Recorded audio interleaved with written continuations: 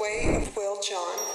Guys, what's going on? We are back with some very special guests. We have Heather Heying and Bret Weinstein. They are both evolutionary biologists who have been invited to address the U.S. Congress, Department of Justice, Department of Education. They've spoken to people all over the world. They both have PhDs in biology from the University of Michigan. And as both of you do not know, but are happy to hear, my major in college was biology. So we are technically colleagues, I'm sure. Kidding. But of course, so listen, you guys, they have written a book on a number of things, but it's, as always, we're going to try and relate this to not just the football world, as most of the audience here is coming from an athletic background, but we stress all the time the need to understand yourself, understand the world you live in. And I think that both of them have done a great job in creating an environment where people can really understand and learn from the past and history and stuff like that. So both of you guys, how are you doing? And thanks for being here. Thanks for having us. We're thrilled to be here. We're doing really well. Excited to talk about, about our physical selves and our place in the universe, right? Okay. Yeah, there's so much, obviously. There's plenty, but and obviously I've only flipped through the book, and I've seen plenty of talks and things like that. But can we start with just your guys' motivation for wanting to write this book specifically, and why it's named how it is, and what you hoped straight up to get and to convey, from the book in general? Sure. We taught for 15 years at the Evergreen State College, and we had a marvelous community of students who learned evolutionary thinking from us. And it was rather common for them to, I guess beg would be the right word, beg us to deliver a version of the toolkit that we were teaching them to think about what they were and why they had the experience in the universe that they did. They wanted a version of that they could pass along to their friends. And the events that brought us to the public eye gave us the opportunity to write that book. And it seemed like something we had to do. We had this title in mind for more than a decade. And finally, it was possible for us to write it. Yeah, so as for the title, A Hunter-Gatherer's Guide to the 21st Century, the hunter-gatherer is, of course, a sort of a common trope among people who think about what humans used to be. On the African savanna or on the coasts, we all understand that in the Paleolithic, there was some moment when all of our ancestors were there doing that, whatever exactly that is. And the point of the title is, in part, actually, there were a lot of different ways, and there always have been, to be hunter-gatherers, but also that's just one moment in our shared history. So we could have, and we make this point in the book, we could have equally well named the book A Fish's Guide to the 21st Century, because we were fish, and so we remain so. That part of our history doesn't change even though we have. Or A Mammal's Guide, or An Agriculturalist's Guide, or A Post-Industrialist's Guide, because all of those represent moments in our evolutionary history to which we are more or less adapted at this point. And so, for instance, some of the adaptive legacy that we retain from being mammals, the obvious stuff that people think of are things like mammary glands and hair, but we have a four-chambered heart. And we are obviously much more able to do things like have high burst speed and breathe and run at the same time as a result of that. And not too much about that has changed since we became mammals. So mostly we speak to the more recent changes in humans, the software-based changes, the behavioral changes, but we're trying to understand humans from all of these different evolutionary moments in the past. And I find that incredibly interesting. I mean, as one of the things that was touched on, there's a point of trying to understand that it took hundreds of millions of years, obviously, for humans to get to how we are today. And you guys make the point that essentially our ancient bodies are out of sync with the modern world. And that change is what's making us sick. I had the thought, though, of, well, when were we ever in sync? When was the time that humans were in sync? Because it seems like, I obviously don't understand quite enough about evolutionary biology, but it seems like ages that humans have been doing this, more or less, this new kind of thing. And obviously with the post-industrial, this whole tech boom and everything that's going on now, I can clearly see that we're getting ready to take off in a direction that is just, this has not been done before. But it seemed like, I don't know, before Facebook, let's just pretend, or before these types of, social media and stuff like this, and the whole tech uh movement, if you want to call it, that we were similar. When were we in sync is my question. We have very frequently been in sync. But the point we make in the book, the model that we deploy, is that human beings are built for novelty. And in fact, we argue that the human niche is niche switching. So we are very good at confronting circumstances to which we are not adapted and adapting to them, largely at the software level. The problem is there is a rate of change that is so high that the built-in program we have for bootstrapping new software to return ourselves to that in sync state is not capable of keeping up. And that's where we now permanently live.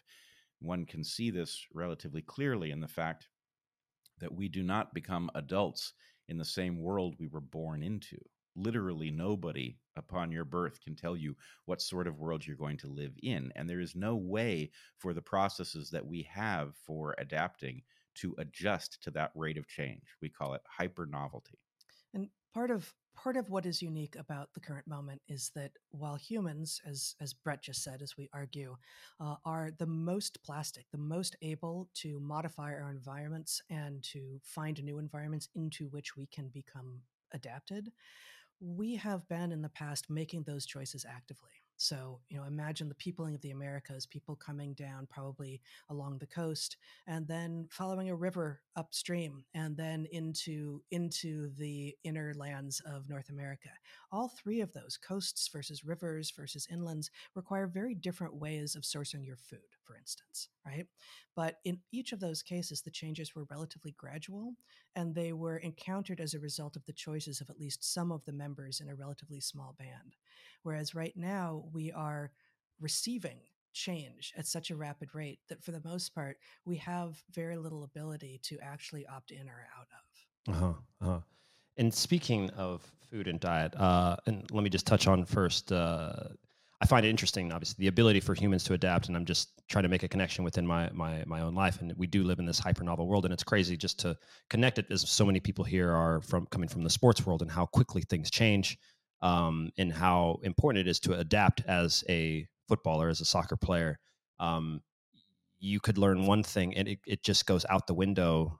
It goes out the window so quick. And that rapid rate of change has something to do with globalization, the fact that more players are playing in different places now. I mean, obviously 40 years ago, players didn't travel. We didn't have this. And now you've got guys from the Caribbean playing in England and over here and over there. And the world that we live in is one of such rapid change that the game is developing and changing in ways, whereas in the past it would have taken 30 years for the new tactics and new things to develop. It takes 2 years ago. It's gone. It's out. It's just done, and we've figured out some sort of way with all the tech that's now being pushed onto the game and things like that. It's just rapidly changed. But you mentioned food, and there's just a quote here that there's no universal best diet for humans. And this is something that I think people are going to be fascinated by. That's something that I, without having any true understanding, education, and true knowledge, and have always felt was the way. But I mean, as you guys know, you live in the modern world, and one day it's vegan, then it's all meat, and then it's whatever, then it's eat carbs. No, carbs are bad, and then you shouldn't, and then fat is good, and cholesterol. And I mean, you guys know how it is. So what have you found, or what have you begun to understand with what it is that diet should be, how we should look at it, let's say? That's a great question. And obviously some of the diets that are passed down to us are just weird diets that will not withstand the test of time, right? The grapefruit diet, for instance. And some of the recommendations that we get turn out to be, although it may not be obvious at the time, driven by markets, right? Driven by, say, the sugar lobby to inform us in the 80s and 90s, right? That fat is bad and carbs are good. So put those aside for the moment. what actually might be the best diet for all humans? Well, there can't be, as you alluded to, precisely because we are so many different. We have much more in common than we have that divides us as humans. But imagine telling an Inuit and a Maasai that there is one diet that is maximally effective and nutritious for all humans, and the two of them have to figure out what it is. Well, the Inuit have a long history of an extraordinarily high fat and protein diet with basically no carbs at all. And they managed to eat without getting, their RDA or their US RDA of fruits and vegetables, right? Because there just aren't any available for the most part. And the Maasai are going to have a very, very different experience indeed. So, part of the point is we are, in fact, as much as the modern moment is one in which we have changed our environment such that it is very hard to know what is best for us, and we need to get more in tune with what our bodies are telling us, what the real cravings mean, as opposed to, I want more of that hyper processed packaged thing because it appeals to ancient scarcities. But today I feel like a salad. Okay, pursue that, because probably your body is telling you that you need something like that. And also, not only won't there be a universal best across populations, but across demographics and across lifespans. An 8-year-old boy and a pregnant woman and an 80-year-old man are going to have very different nutritional needs. And so the idea of a universal diet is patently false when you put it that way. You can also just the most obvious example at the population level has to do with what we have done to our niche with respect to milk and what impacts it has had on us, even down to the level of our genomes. So some populations have had access to animals that effectively become food dispensers, right? We induce them to produce milk for a longer period than they would, milk designed for their offspring, of course. And we upregulate the enzymes that allow us to take apart the sugars in that milk, which are unique. Enzymes that we produce as children, because of course we're mammals and we naturally have milk as children, but we do not, or our ancestors prior to animal husbandry would not have produced that enzyme in adulthood because it would have had no value. So by realizing, or by figuring out how to utilize mammals as living food sources, we have had to alter our physiology and our behavior. But if you then take this and you say, well, dairy products are healthy foods, and you deliver them to people whose ancestors did not have a dairy tradition, then they are confronted with sugars for which they, in adulthood, do not have the ability to easily upregulate the enzymes that would allow them to utilize those sugars. And so they have lactose intolerance, right? Is the optimal human diet one that includes dairy or not? And the answer is it has a lot to do with what population you came from. And in fact, it is the majority of people who do not persist in having lactase, the sugar that breaks down lactose, as adults. So, we argue in the book, we're not the first to do it, that this idea of, are you lactose intolerant? Actually, that question should be flipped on the head. The expectation is that as a human, you're lactose intolerant.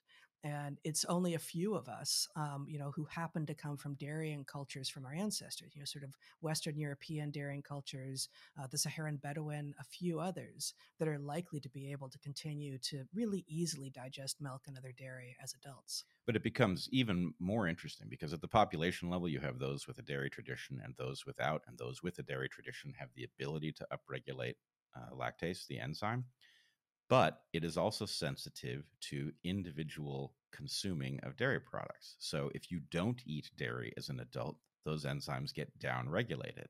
And so there's population level variation, individual level variation, and all of it is subject to history, both lineage level and personal level. So this is got to be one of the most fascinating things, I think, within this field. I have a friend who mentioned that he was going to take a test, I believe, that was going to tell him what foods were best. What do you guys feel about that? Is that something that people should pursue? Should that be something that everyone should people be going to school and taking a quick test? And here's your lunch. This is the lunch for these kids, and that. And should it be done regularly? And What do you feel about those things that are popping up? One of the drum beats in our lives and in our book is that the ability to measure things often betrays what actually is true. And so, once we have metrics, once we have metrics that we have used, and then thereafter have numbers that we can apply to our own bodies, say, I'm a 4, whatever it is, right? It's easier to remember that thing as opposed to recognize the complexity of the human body and the human experience. So it is possible that at some point, science will understand enough about the interplay of genetics and epigenetics and developmental experience and exogenous experience to actually begin to make such prescriptions from a simple, presumably like blood test. But frankly, I think it doubtful, and we're certainly not there yet. Not to say that there isn't some few little things that you could learn. There are broad truths about ancestry that might, for instance, be able to predict whether or not you are likely to have, lactase as an adult at all, the sugar that breaks down milk, or rather the enzyme that breaks down milk sugar. But it's not going to be nearly as useful as actually coming into tune with your own body and recognizing when I eat that thing, do I feel like crap afterwards? Crap, exactly. There you Right? go. That's Yeah. it.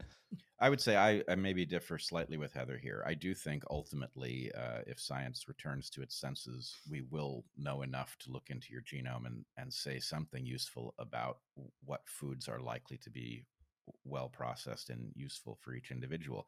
The problem is the market is almost certain to want to sell us the idea that it knows enough to do that right now and to give us a much broader pronouncement than is actually justified by what we understand. And so I'll give you one little anecdote from my own life. I did not know that I had a ferocious wheat allergy. I had all kinds of phenomena that I didn't even realize were symptoms of ill health. I now understand them to be symptoms of inflammation. But what it took to find out was the total elimination of wheat from my diet, and it was not an immediate effect. It took weeks for the inflammation to clear, and then upon restoring wheat to my diet, or sometimes getting it accidentally, seeing the symptoms return made the pattern very clear. But here's the interesting thing. I test negative on a test for gluten allergy. I also appear not to be reacting to gluten because I discovered that gin and tonics triggered me. I didn't know there was any wheat in a gin and tonic until I dug really deeply, right? Bombay Sapphire Gin is certified gluten-free. And maybe it is gluten-free, but it isn't wheat-free. It's made with wheat, and it triggers me. So I guess the point is, if you were to look at a metric here, you would say, well, Bret tests is fine for gluten, no problem. It's all in your head. Right. But the experience is so unambiguous. When I keep wheat out of my diet, I am very much healthier. And when I end up accidentally encountering it, the symptoms come rushing back. And this is a pattern that I've seen many, many times. So I guess the point is, as Heather said, paying attention to the patterns that follow from what you consume and how you feel is the way to do this well at this moment. But again, take the caution. It may not be that you take X out of your diet and you feel better tomorrow. It may be that you have follow-on symptoms for some time, and you really, probably the best approach is an elimination diet where you eliminate virtually everything and then reintroduce them and see what causes an effect that matters. Absolutely. I mean, as an athlete, getting in touch and in tune with your body is probably the greatest thing that I've ever done for my game, because you know that the drive is within professional sports to find an edge. And in doing so, you end up trying a million different things. And if you're smart about it, at least in my view, you can become quite hyper aware and very in tune with your body, especially when you're pushing it. It's one thing if you sit down all day and eat some food and you're kind of like, I feel a little tired, and you can't really make the connection. But I found that it's very easy. And so, I'm a person who I used to love, and I still do, I guess I should say, I don't. I love dairy and cheese and stuff like that. I don't eat it virtually ever. It just doesn't seem to be what my body wants and needs. And I found that more or less rice before games, steak, and tons of vegetables. I don't eat a whole lot of fruit at all. And I don't know. I mean, I would love to eventually get tested for. They don't tell us these type of things when they do tests. I would love to know what it says. But I want to kind of switch to another topic that is of a whole lot of interest of mine. We had some interesting people on the podcast in the past, like Dean Radin and Tom Campbell. These are guys that actually more or less study consciousness and all sorts of things. But there's a mention here about the relationship between sleep, dreams, hallucinogens, and how we relate to those. And just as a side note, my mother was a heavy meditator, and she would always tell me at 14 and stuff like this. I've said this before on the podcast. She would say, "Why don't you meditate?" And 14, 15-year-old kid, I'm like, what is this nonsense? You sit there on the floor. Is the dumbest thing I've ever seen, and that was my attitude, right? And then you get to be 20 and you start traveling, you try it a little bit, and oh wow, these benefits are unbelievable. And that led to lucid dreaming and some really other fascinating things. So I'm curious where you guys stand with, because number one, I know guys on my team don't sleep enough. We interviewed Manchester United. They have a club that has their own sleep specialist who literally, when they travel, the temperature of the room, the pillows that they have to have, it's very, very in depth. The oxygen levels within the room. So anyway, what have you guys found? What's this? And just as a random question, have you guys ever had any lucid dreams? Yeah, we can start there. I used to experiment with lucid dreams. I loved it. Yeah, I found it exhausting though, and so as much as I got a tremendous amount out of it, I stopped doing it intentionally, and now I just have them rarely. But yeah, for a while I was experimenting with it, and it was absolutely fascinating. I also, when teaching, used to ask my classes to talk about what their dreams looked like or felt like. And I was always shocked at the range of dreams. People have dreams that don't look anything like any dream I've ever had, dreams where they're not looking out their own eyes, right? It's amazing what a wide range there is. And you don't know this if we just sort of talk vaguely about dreams. So it's just this could go on forever, but the idea of first person versus third person narrator in your own dreams, I've wondered if this might not just be a result of being someone who reads a lot of different person novels, for instance. But there is incredible variation, and exactly as you say, for the most part, we don't drill down on that level of perspective in other people's dreams. Someone will say, "Oh my God, I'm still thinking about this dream from today," and you're like, "Okay, tell me if you must," but we all know that that's not the most interesting part of the day, right? Well, I've always wanted, and I'm sure it will not happen. I've always wanted us to do some kind of a systematic survey of what pre-agricultural people exist on the earth and find out what it is that they dream about, right? Find out to what extent our dreams have been modified by, as you say, compelling maybe movies. These things may alter the way our dreams work, and it would be great to know what the ancestral state was, to the extent that's even still possible. The basic model that we deploy in the book is that there is a suspicious resemblance between the list of symptoms of a person who is experiencing schizophrenia would be the most obvious example, a person who is hallucinating because they've ingested psychedelic mushrooms, for example, and a person who is dreaming. And we don't notice that the list of symptoms is the same because we describe these things. We don't even think about them in the same mindset. And the point really is, we know, and we have in the book a test to detect whether some feature of an organism is the product of adaptive evolution, or at least should be presumed to be. And dreams clearly pass that test. They serve a value for us. What psychologists have landed on, that this might be random firings, it's all nonsense. These are clearly serving a function. But what the function is not so obvious. In any case, though, it involves narrative.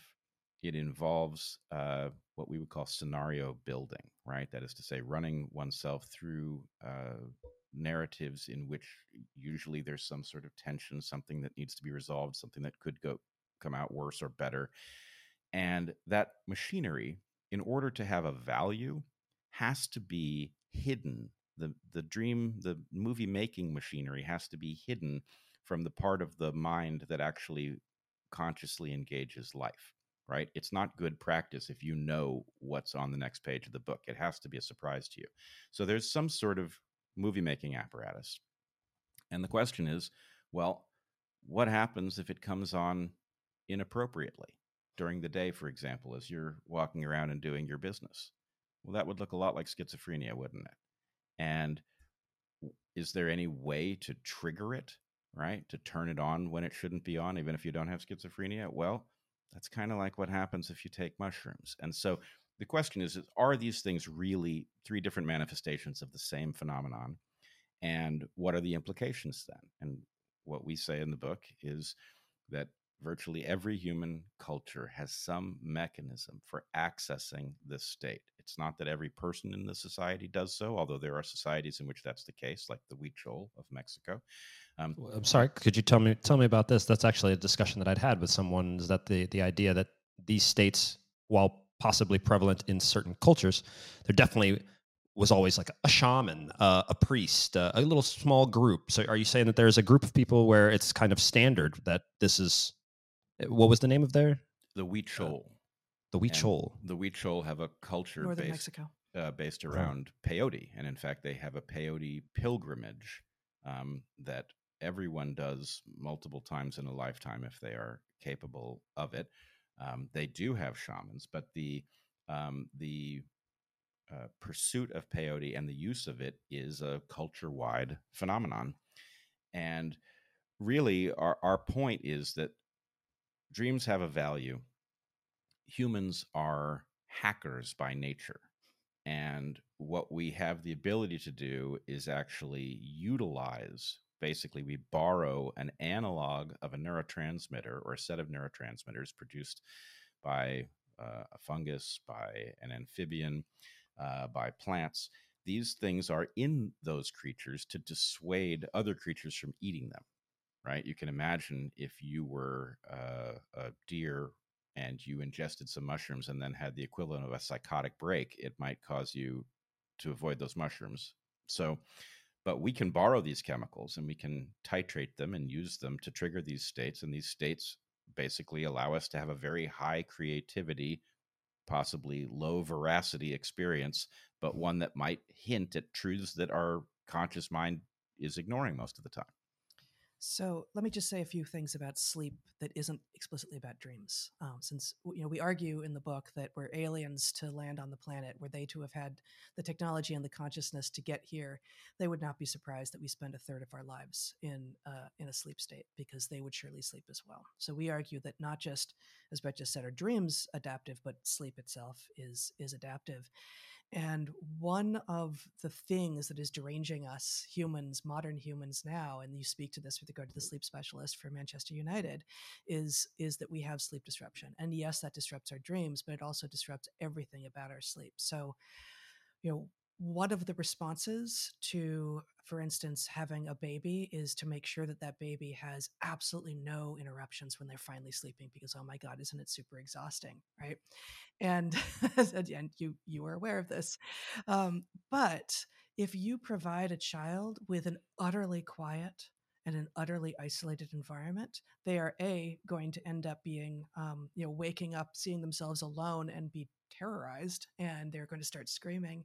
And also, if what you do to a tiny baby is provide an environment in which the only way in which they sleep is when there is no noise, you will probably guarantee that that child will grow up into someone who needs total quiet to sleep. And some of us are lucky enough to have that environment, and most of us aren't. And so imagine what, again, an agriculturalist or a hunter-gatherer would have had as they were going to sleep. There would probably have been people sitting around a campfire making noise, perhaps making music, perhaps, cleaning up dishes. And that should be something that people can go to sleep to. By comparison, those little blue LEDs that shine out of devices in most people's bedrooms now, nothing to which we should be adapted to. utterly deranging of sleep. It's at exactly the wrong spectrum of light that we should be receiving into our eyes at night. That blue spectrum light is daytime light, and it's probably sending the signal, wake up now. So, yes, get rid of the blue lights from your rooms, absolutely, and spend very little time on screens in the hour or so before you go to bed. But, abolish all noise from your child's bedroom and home environment, not so much. So, this is the sort of thinking that we are producing in the book, in the chapter on sleep. So if I can add one thing, something like blue light sends some kind of a signal about what time it is. For most people, the disruption of the blue light may be that it wakes you up. For some people, it may be that it wakes part of you up, right? So what we hint at in the book is the possibility that pathological states like schizophrenia may be the result of dysregulation of the normal sleep apparatus. And it is very interesting when you look at, for example, cultures that are minimally technological. Schizophrenia does not tend to be a lifelong phenomenon. It's, on the one hand, rare, and on the other hand, transient. And so there's a question about what it is that we are doing in our environment that is causing this to be a common feature of many people's lives that they just simply have to endure, and things like blue light may be implicated. And that's a perfect segue into the fact that we now experience, number one, this comes up virtually every podcast, regardless of the guest, the discussions on the anxiety that is essentially creeping around everyone's, not just children. It just seems like adults also now have this anxious feel that even, and correct me if I'm wrong, felt like it just wasn't, I wouldn't say it wasn't there, but that it has somehow increased in number over the last 15 to 20 years. I feel like the 90s, while certainly an interesting time, it seemed like we didn't have the same level, or that same anxiety and that pressure and that level wasn't there. But where I'm going with this is that I'm actually rather interested to understand these diseases, I guess I shouldn't say diseases, or maybe even autoimmune diseases or disorders and things like that, that we are experiencing now. Is it really true that the ancients, and even let's say a few thousand or even a few hundred years ago, that they weren't experiencing those at all, or in far less numbers? And has there been just this massive explosion over, I'm not sure what time, let's just say 50 years or something like this?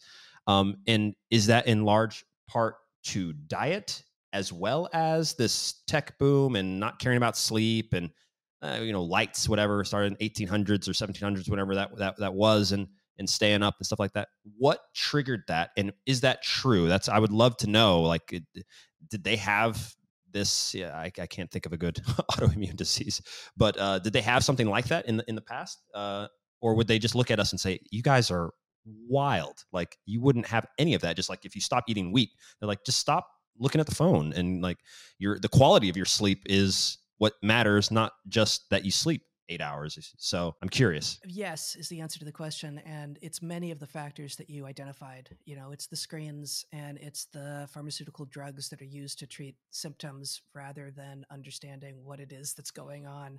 It's it's the helicopter and snowplow parenting that keeps children from all risk, such that they arrive at 18 with the bodies of adults and the minds of children, unable to make decisions for themselves.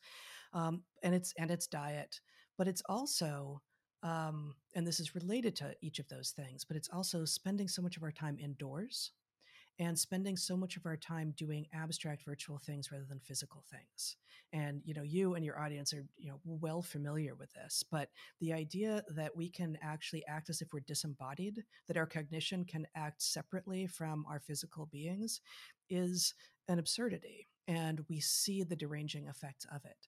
And so we argue that anyone who cannot do something in the world that has a physical manifestation, where they can actually test their understanding of the universe by playing a sport, by gardening, by bicycling, by even something like baking where there is just a physical manifestation of what you are doing that cannot be negotiated by social means, will enable you to have a better understanding of what kind of role you're playing in the universe, and whether or not you're making any sense. Whereas if everything that you do you can then convince an audience afterwards that was actually better than it seemed, and there's no fact check, there's no physical fact check on your claim, of course you're going to end up being anxious and deranged and not quite sure what your place is in the universe, because you're not allowing the universe to give you any actual feedback.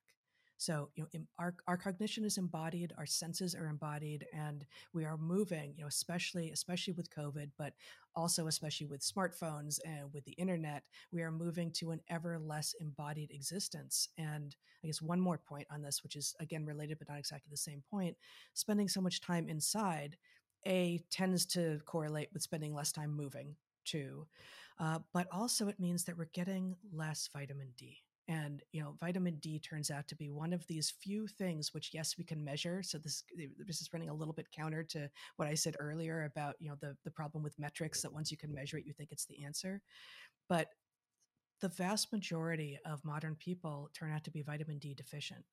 And the most powerful and most common way that we get vitamin D is from the sun on our skin. And the effects of vitamin D deficiency run from increased risk of cancer and diabetes and multiple sclerosis and sleep disorders, all the way to, yes, autoimmune diseases, and lower resistance to contravene infectious diseases. So spending time outside doing physical things with your body has way more benefits than we even yet know. Yeah, the question you ask does not have a simple answer. We live longer on average than ever before. We are not healthy, and this is visible in many different systems at once. We also have absolute nonsense explanations for why we are unhealthy, right? So the entire field of orthodontia is founded on the claim that something about our genomes has caused our teeth not to fit properly into our jaws or not to come in the right direction.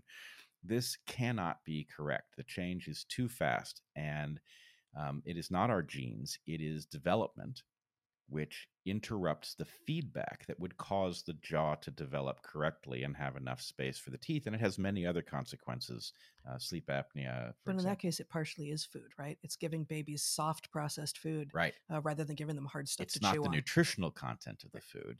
It's the jaw building that comes from food that isn't heavily processed. But in any case, what we have is across the board a failure to recognize that we are developmentally causing ill health, right? Because we're very focused on, well, what do you do for the child whose teeth don't come in straight? Well, you straighten them. That's not a very good solution. It may be the right thing to do, right? It may be the right thing to do, but it's not nearly as important as not doing whatever you did to future generations, right? If we completely cure the problem for future generations, then what we do for the generation that we've got with crooked teeth is a much smaller issue. If we're going to keep generating those people, then of course we're just going to have to keep straightening their teeth and throwing up our hands. So we live longer, we are unhealthy. The anxiety is partially the result of the fact that we are insulated from the kinds of harms that would cause us to become robust and anti-fragile over time.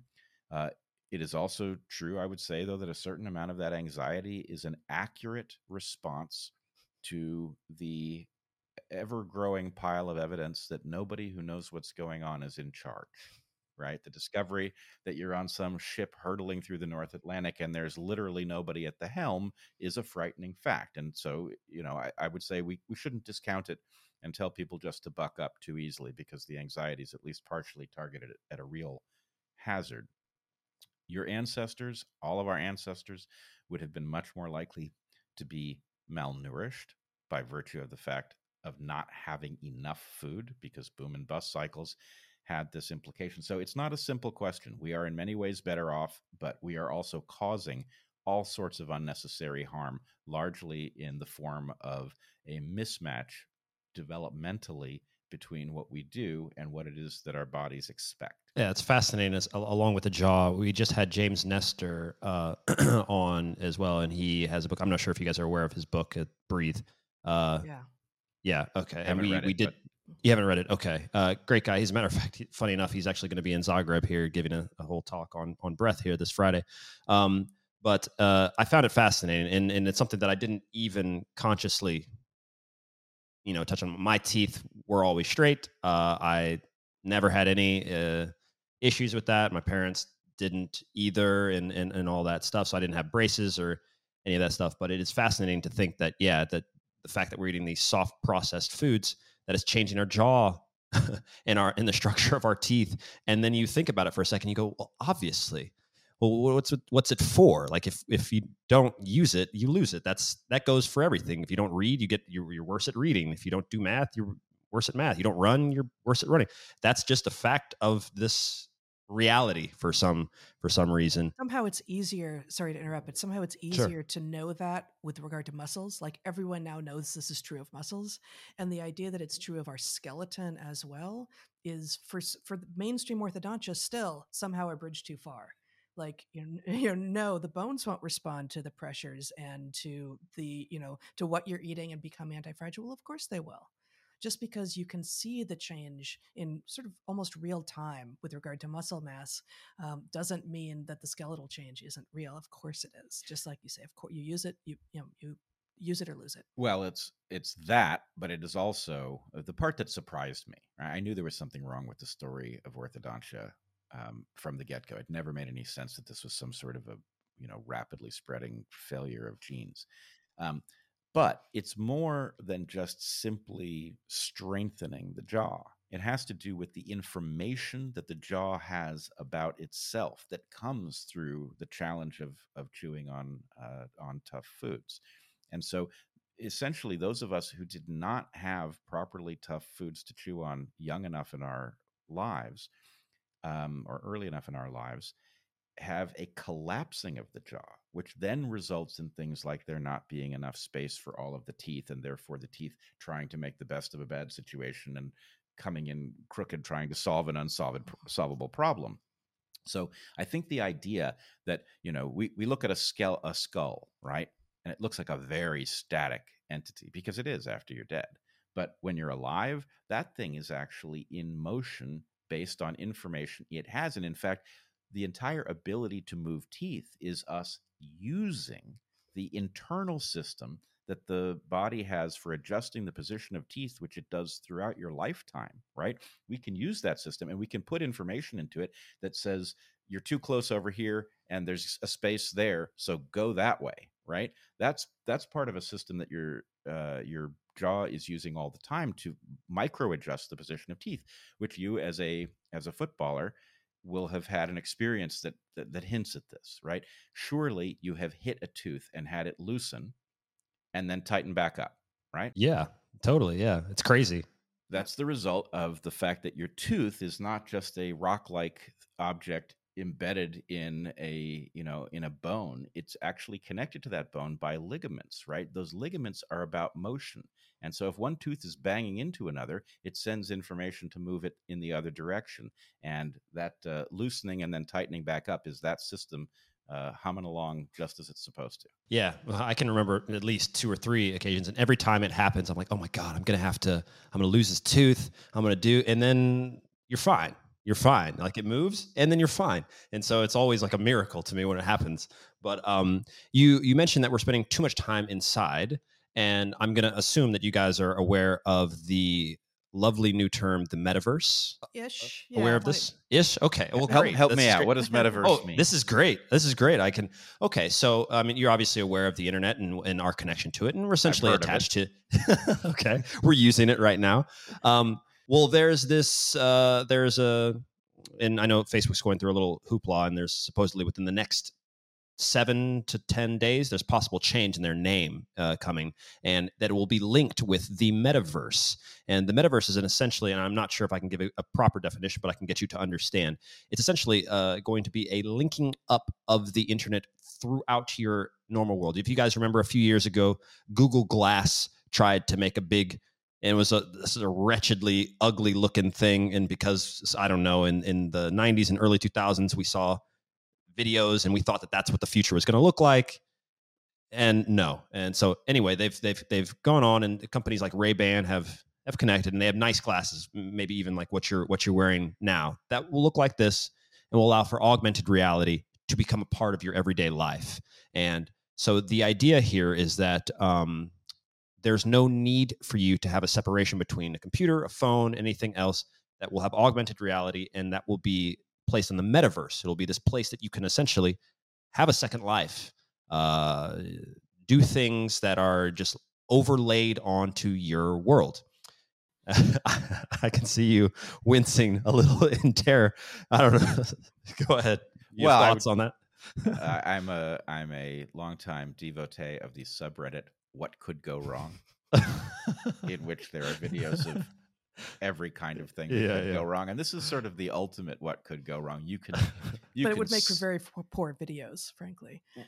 No, there'll be lots of videos of people messing up their lives based on things they misunderstood because of the metaverse. Was it?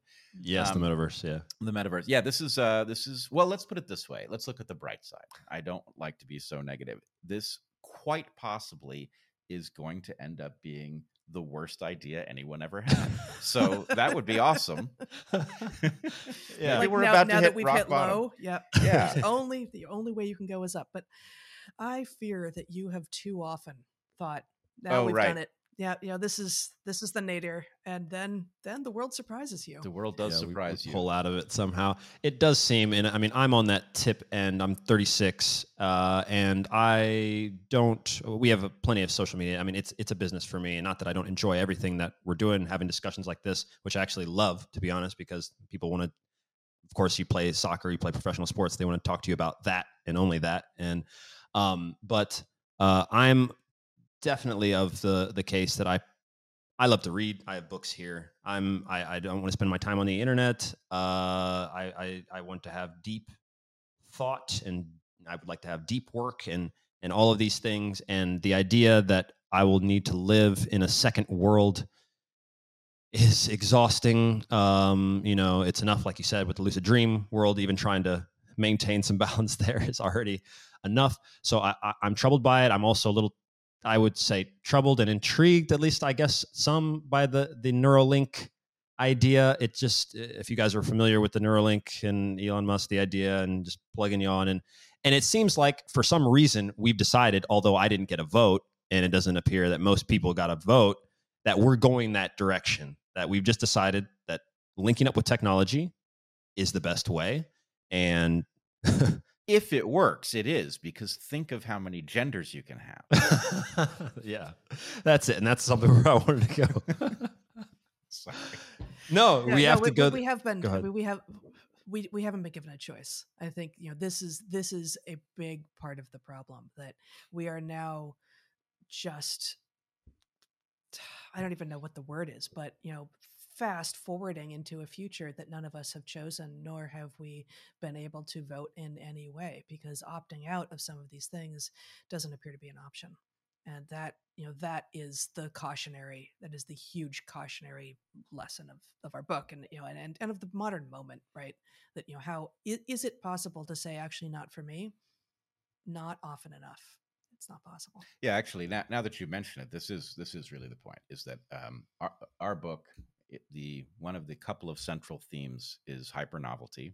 Hypernovelty is inherently a massive danger to creatures like us, even though we are the most capable of adapting of any species that has ever existed. And the point is, you can now see the next train wreck coming, right? This metaverse idea, it cannot possibly go right. It's coming, though. Oh, it's coming. And, I think the thing is, you can position yourself to have the conversations that we will be having in 12 years about all of the terrible things that we couldn't possibly have seen coming about this. And if only we had known. Maybe if you take one lesson from our book, let's have those conversations now. Yes. Right? Preferably around an actual campfire. Right. In fact, this I don't know what Facebook has planned with respect to a name change, but I have a couple of ideas. Go for it. Well, I think for one thing, I think they're trying to be an enlightened company, Uh-huh. which means that they Yes. presumably have a green view of the future. So I think Yes. face Yeah. plant would be a good one. That's good. And also because we will be undoubtedly accessing the metaverse through our phones, I think face palm also Yeah. is Face potentially palm is good, but Yeah. they're going to move you off the phone. That's the hope, though. We're going to hope that we can get you some contact lenses eventually, of course, or some glasses that you won't need to. And of course, your phone has the technology already, supposedly, to go ahead and display things into your environment. It just hasn't been, accessed. So, just give them a few years, and you'll be living in a perfectly new world. The okay. question. So how about then Despair Book? Could Spare book. The Right, question. there's a Those lot. are There's a all lot. good. I'm slowly You're being on a roll. persuaded. They're There's they're something gonna good here. supposedly this is what is supposedly, and that came out. That news just came out last night, and it is going to happen. And I was just mentioning to the guys in our company that whatever name they do choose, they will get trolled for a year, 2 year. I don't know, and then people won't remember anymore. Facebook will be some sort of ancient relic where this thing I don't know. We'll forget somehow, and they'll try and change because things just move. And somehow, if the metaverse goes well for them and their little experiment, they'll be called whatever. Despair book, face palm, face plant. That's what it is. Uh, the question I have, because there's plenty on here on raising kids and um you guys mentioned some stuff that parenting. It says just here. I'm quoting, or at least reading from this junket. Parenting may well be the most compromised by hyper novelty of the 21st century. We're stealing kids' childhoods and dooming our species in the process. So, what do you guys have? Maybe not necessarily just as parental advice, but as dangers, things to look out for. What is it? And also, if somebody could define the term sharenting for me as well. I can't remember. This came up actually while we were writing the book. Our I editor mentioned can it. guess. I can't remember what it is. I'm gonna guess that this is a a rationalization where the pseudo sophisticated idea of polyamory is defended against the obviously right argument that it will destroy two-parent households because males are super aware and programmed to avoid raising other people's children. I'm not sure. That may be what that word means. It may mean something totally different, and I just don't remember. Well, let's put it this way. There is an argument that says it will be better than two-parent households because nobody will know whose child is whose and everybody will contribute equally. And Yes, and my point before has been the idea that if a bunch of men don't know who the dad is, they'll all parent equally. Like, yeah, they will, which is to say, none at all. Exactly. they're just going to go off and find other opportunities elsewhere, won't they? So yeah, we are stealing children's childhoods, and it misunderstands the way that so many people are parenting now misunderstands what childhood is. So we're born as our babies are born so helpless, like literally can't roll over by themselves for weeks. That is a remarkable level of helplessness. And it's in part because we have such giant brains that although they really need to cook for longer inside mom, there's no ability to continue to be expanding the birth canal and keep women stable on our feet and have the babies be born at an age when they could actually do stuff for themselves. So they have a lot of their really early development outside in the world. And then even as they start to be able to roll over and crawl and walk and talk and run and think and abstract and have theory of mind, that takes a long time. And what they're doing during that time is learning how to be human. It's not an accident. It's not an error. The fact that we have the longest childhoods on the planet for our lifespan is actually a feature of what it is that we are as humans, because we have so much to learn, not just about how to be a human anywhere, but how to be a human specifically where it is that we're growing up. And so protecting those children from all experiences that the parent didn't imagine in advance or feels are slightly risky will guarantee that what that childhood was, okay, so you had some some periods of time when you could gaze upon your gorgeous child and you knew that they were safe. But they're not going to be ready for the world. They're not going to have grown up in any real sense. Their bodies will continue to develop, hopefully, although we're messing even with that at this point. And they will get to be 18, as I said before, with no ability to know what risk is, to ask questions, to do pattern recognition, to engage with other people socially or in relationship. And that's more true the less embodied their world was, the less real social interactions they had, the less able they were to experiment with each other and with the world and ask questions that were maybe, not the best questions, right? Like we need to expose ourselves to things that will be risky and maybe even sound out there, physically, intellectually, emotionally. That's how we learn how to be adults. That's how we get wisdom. Actually, it strikes me that in the context of sport, there's the perfect analogy that childhood is scrimmage for life. Hmm. And something like school or what you can learn on the internet might be like drills, right? You can learn a certain amount from a drill. But imagine that you tried to field a team of players who had been put through drill after drill after drill, but had never played a game, right? They're going to suck. They're going to be absolutely terrible at it, right? At many different levels, right? So anyway, that is effectively what we are doing to children by not allowing them to experiment in the actual world. Now, one does have to insulate them from some harm, but the idea is they have to be exposed to real risks that are enough to produce costs in their life that matter to them, right? You want to, you obviously don't want your kid to end up getting killed because they've been exposed to too much risk all at once that they didn't have the tools to manage. But over time, they have to face greater and greater risks if they're going to manage risk well as adults. And we are really blowing it. And we are seeing the catastrophe that arises when people who we have not taught how to build anything, or we have not allowed them to learn how to build anything, and we haven't given them the tools to navigate risks, effectively they end up demanding that the world make them safe, which isn't the way the world has ever worked. Right? It's going to be fruitless, and they're going to tear apart civilization in the naive belief that the world could be made safe for them. I guess, and there's one way in which this seems, what both of us just said, I totally stand behind, but this sort of messaging has been misconstrued sometimes, to imagine that actually what you need to do from day one of your child's life is expose them to risk and let them cry it out, for instance, which is one of the modern forms of parenting. Just put them down to sleep alone in a room, and if they cry, just let them cry it out, because they're going to have to learn how to comfort themselves. Well, no. Right. What we need as children is to know for sure, because we are so helpless, is to know for sure that our parents, and perhaps more than that, but at least our parents, utterly have our back, that someone will come if we are in danger. And, frankly, the more often your child is in physical contact with you in the very early days and weeks and months, the better. The more certain that child will be that they have an attachment that is there for them, such that when they do start exploring, they know that if they run into trouble, someone's looking out for them. And if they cry, then you're going to come.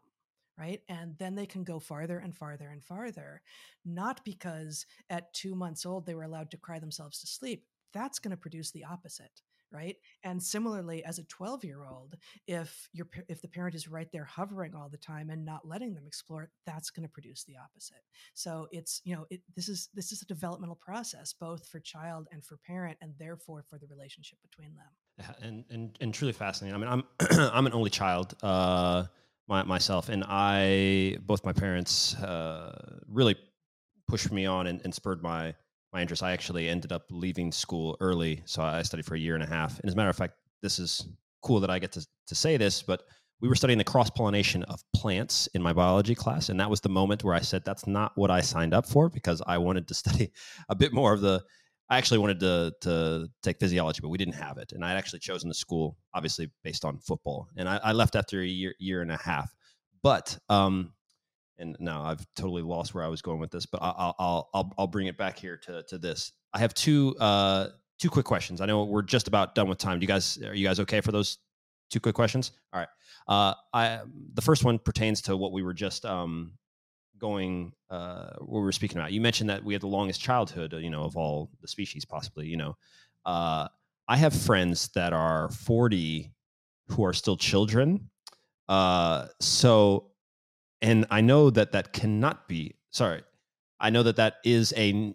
It feels to me, I can't know this for sure, but it feels to me that is a recent thing, and it is annoying for me even to see. And they're my friends, and this, and I know that it's fine to go. I don't even think that it's a bad idea to go home at whatever age, 30, 25, 26, go home and stay home, maybe save some money, whatever. I think that's a great idea as long as you leave, eventually, as long as you continue to take on responsibility. And it's something that we stress. And what you mentioned about continuing to take a little bit more risk and knowing that you have a base, but taking a little bit more risk. That's how you learn. That's what we preach on how to get better at soccer. You don't do the new Cristiano Ronaldo trick on your day one. You build a base and you understand I'm here, and then you branch out. And so it's a great, metaphor for life in that sense. But what is causing man children?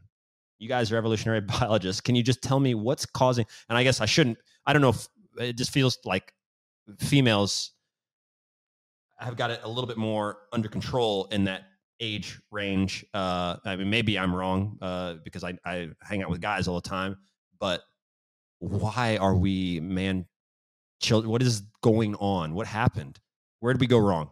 First, I'll say both the sexes are going off the rails, and it looks different in women. Okay. And you don't tend to have women children in the same way. Everyone will recognize what you mean when you say man children, but it because men and women are actually, wait for it, different on average, right? When we go off the rails, when we become deranged, it's going to look somewhat different. But you want to speak to the man child issue? There's a lot to be said, so I'll just hit a few of the highlights of the answer. One has to do with the fact that because the world is changing so quickly, we don't have a childhood that prepares us. And so the idea that you're not ready to fledge, like imagine you're a bird standing at the edge of a nest and somehow you really don't have the program on board about how to fly, it sort of keeps you, maybe I'll just stay, right? Second thing is we have lost rites of passage, right? If you live with the idea that at some point you're going to take a vision quest, you're going to have to go out and hunt the so-and-so and bring it back, whatever it is, even though that's an arbitrary moment at one level, it's coming and when it's past and when you take on the rights and responsibilities of an adult. For us, it's very vague, right? Graduation from high school doesn't really mean anything, right? So we don't have those. But sorry, but we also have lost at the same time external measures by which, especially for men, I think, will find their meaning. So the hero's journey is disappearing.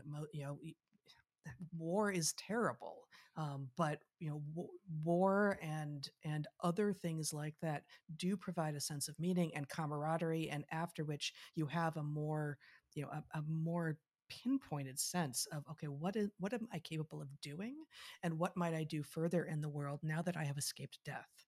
And especially if you've never come close to death, it's much harder to get a sense of what it is that you're doing in the world. Yeah, it does create context. But I would say the awkward elephant in the particular room here is that the old world, and not even so long ago, even 100 years ago, the old world was organized around a relationship between the sexes that I don't think we could make an argument that it was inherently fair in any regard, right? Burdens were distributed in an arbitrary way.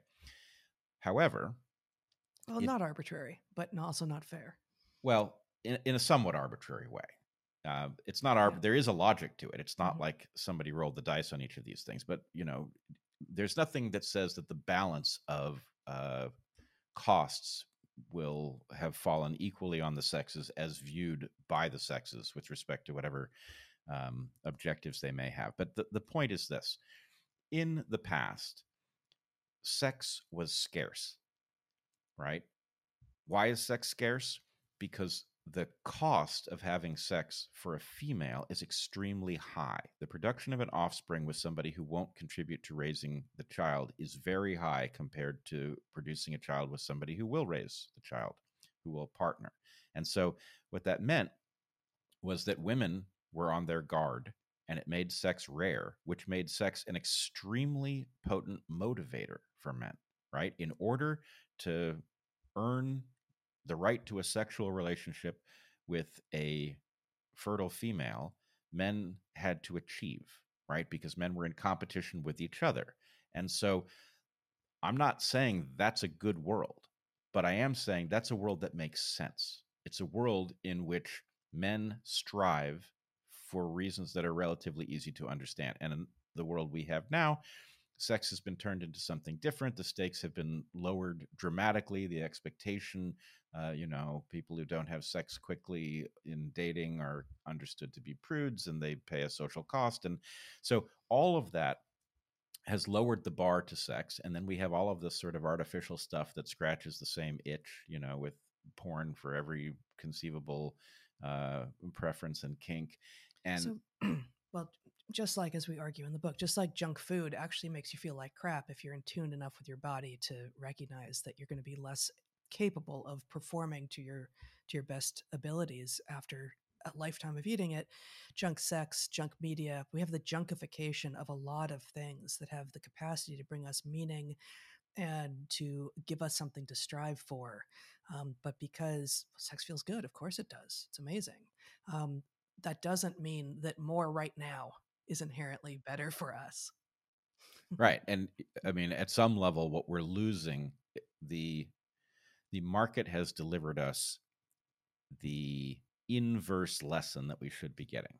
Delayed gratification is often the key to satisfaction in life across every domain, right? The I want to scratch that itch right now thing, it results in a very thin kind of satisfaction. And so, among the many answers to your question, one is that the system of incentives that used to cause people to strive and therefore to mature because it was the key to something has been upended, and nothing coherent has been put in its place.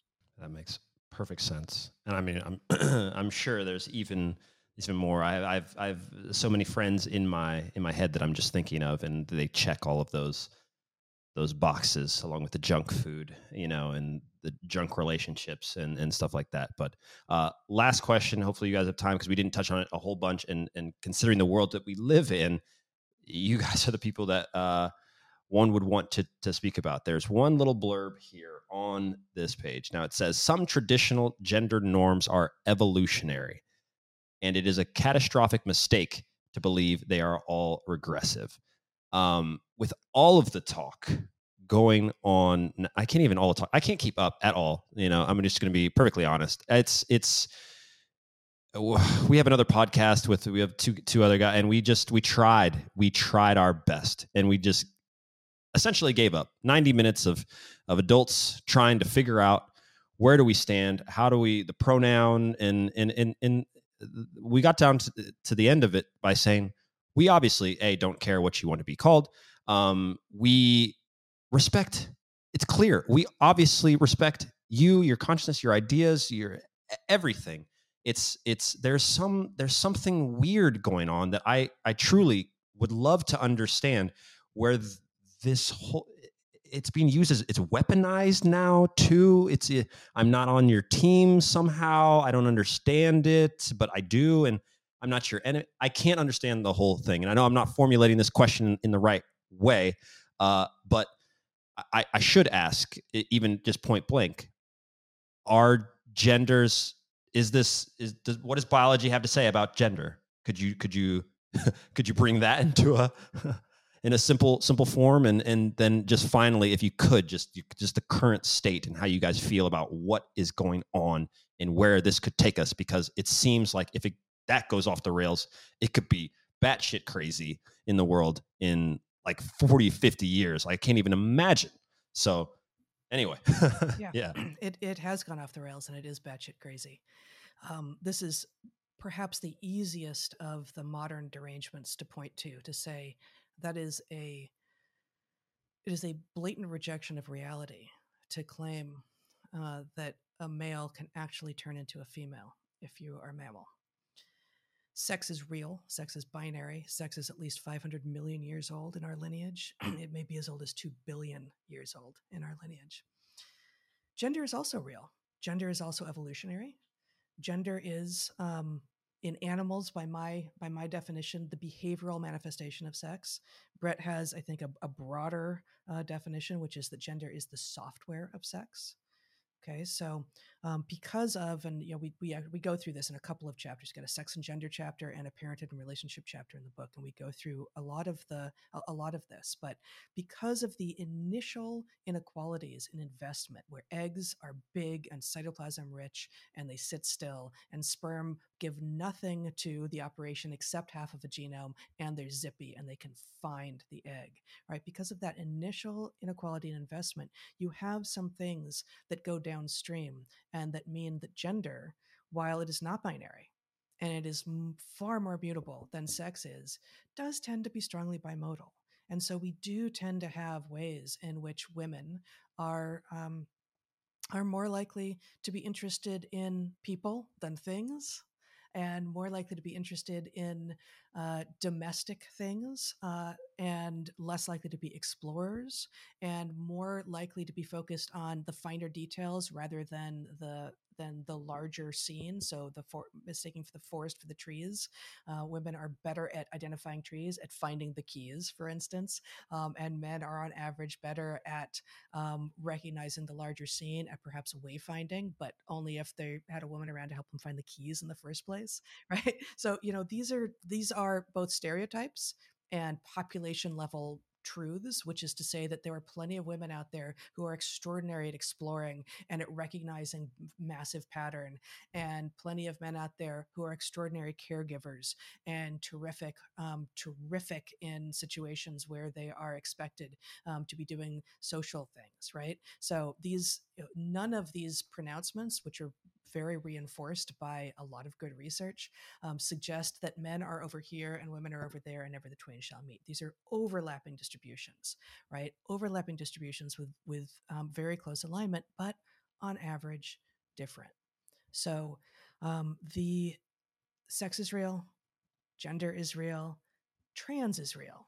Okay, the idea that you can have an actual sex and then all these ramifications of sex, the chromosomes, the anatomy, the physiology, the behavior, the brain, and that one of those may be out of step with what your actual sex is, and you may have such a sense that you cannot reconcile that you need to live as the sex to which you were not born.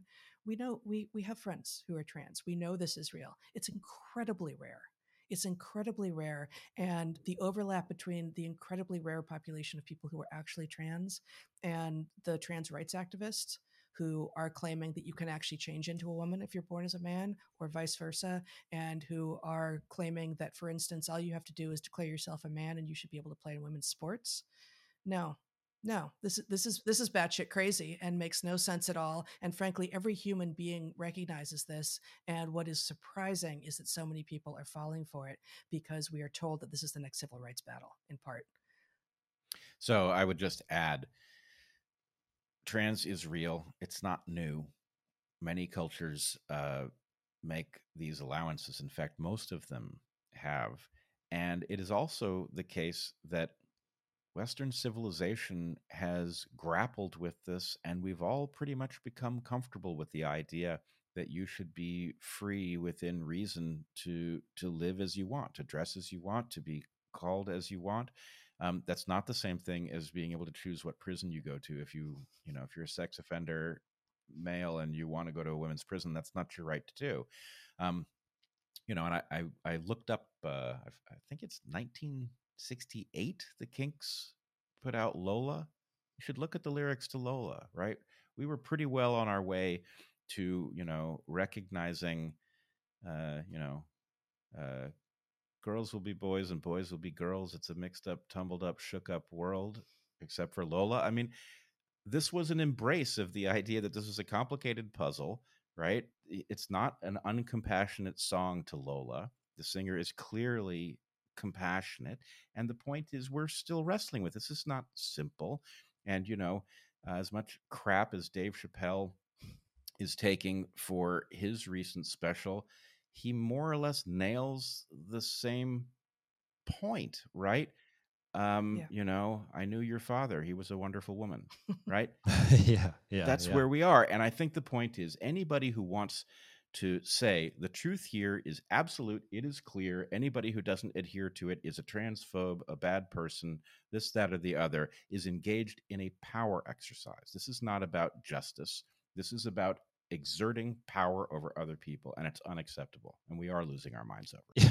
Yeah, exactly. And that's where I stand with it as well. You clearly want the best, but it seems like I said, that power, that weapon that you're using and to try and launch it on to, a populace that is not denying that they have compassion for what other humans are going through. That's, so that's also an issue that I'm sure we will solve in the metaverse. Of course. So I don't think that you're not worried. You shouldn't be worried about anything. But listen, guys, thanks a lot for being here. The book, A Hunter-Gatherer's Guide to the 21st Century, Evolution and the Challenges of Modern Life. I'm going to, of course, devour the rest of this, which is awesome. Is there anything or any place else where you guys want people to look out for you in what you're doing? Sure. They can find Heather's Substack at naturalselections.substack.com. naturalselections.substack.com. They can find us at the Dark Horse Podcast on YouTube and Odyssey. You can find me on Twitter at Bret Weinstein. Bret has one T. You can find Heather at Heather E. Hying, Heying. And mostly you can find us out in the world. That's right. Engaging with the physics of it all. We're not in Zagreb, but maybe next time we are, we'll find you out in the world. Yes, absolutely. Anytime. Listen, we will make sure we have links to all this. So if you guys are listening to this, it's in the show notes. If you're watching this on YouTube or anywhere, that is in the link. The links are in the description box. So guys, thanks a lot once again. Loved it. And we'll do it again sometime. Thank you so much. Fun. Be well.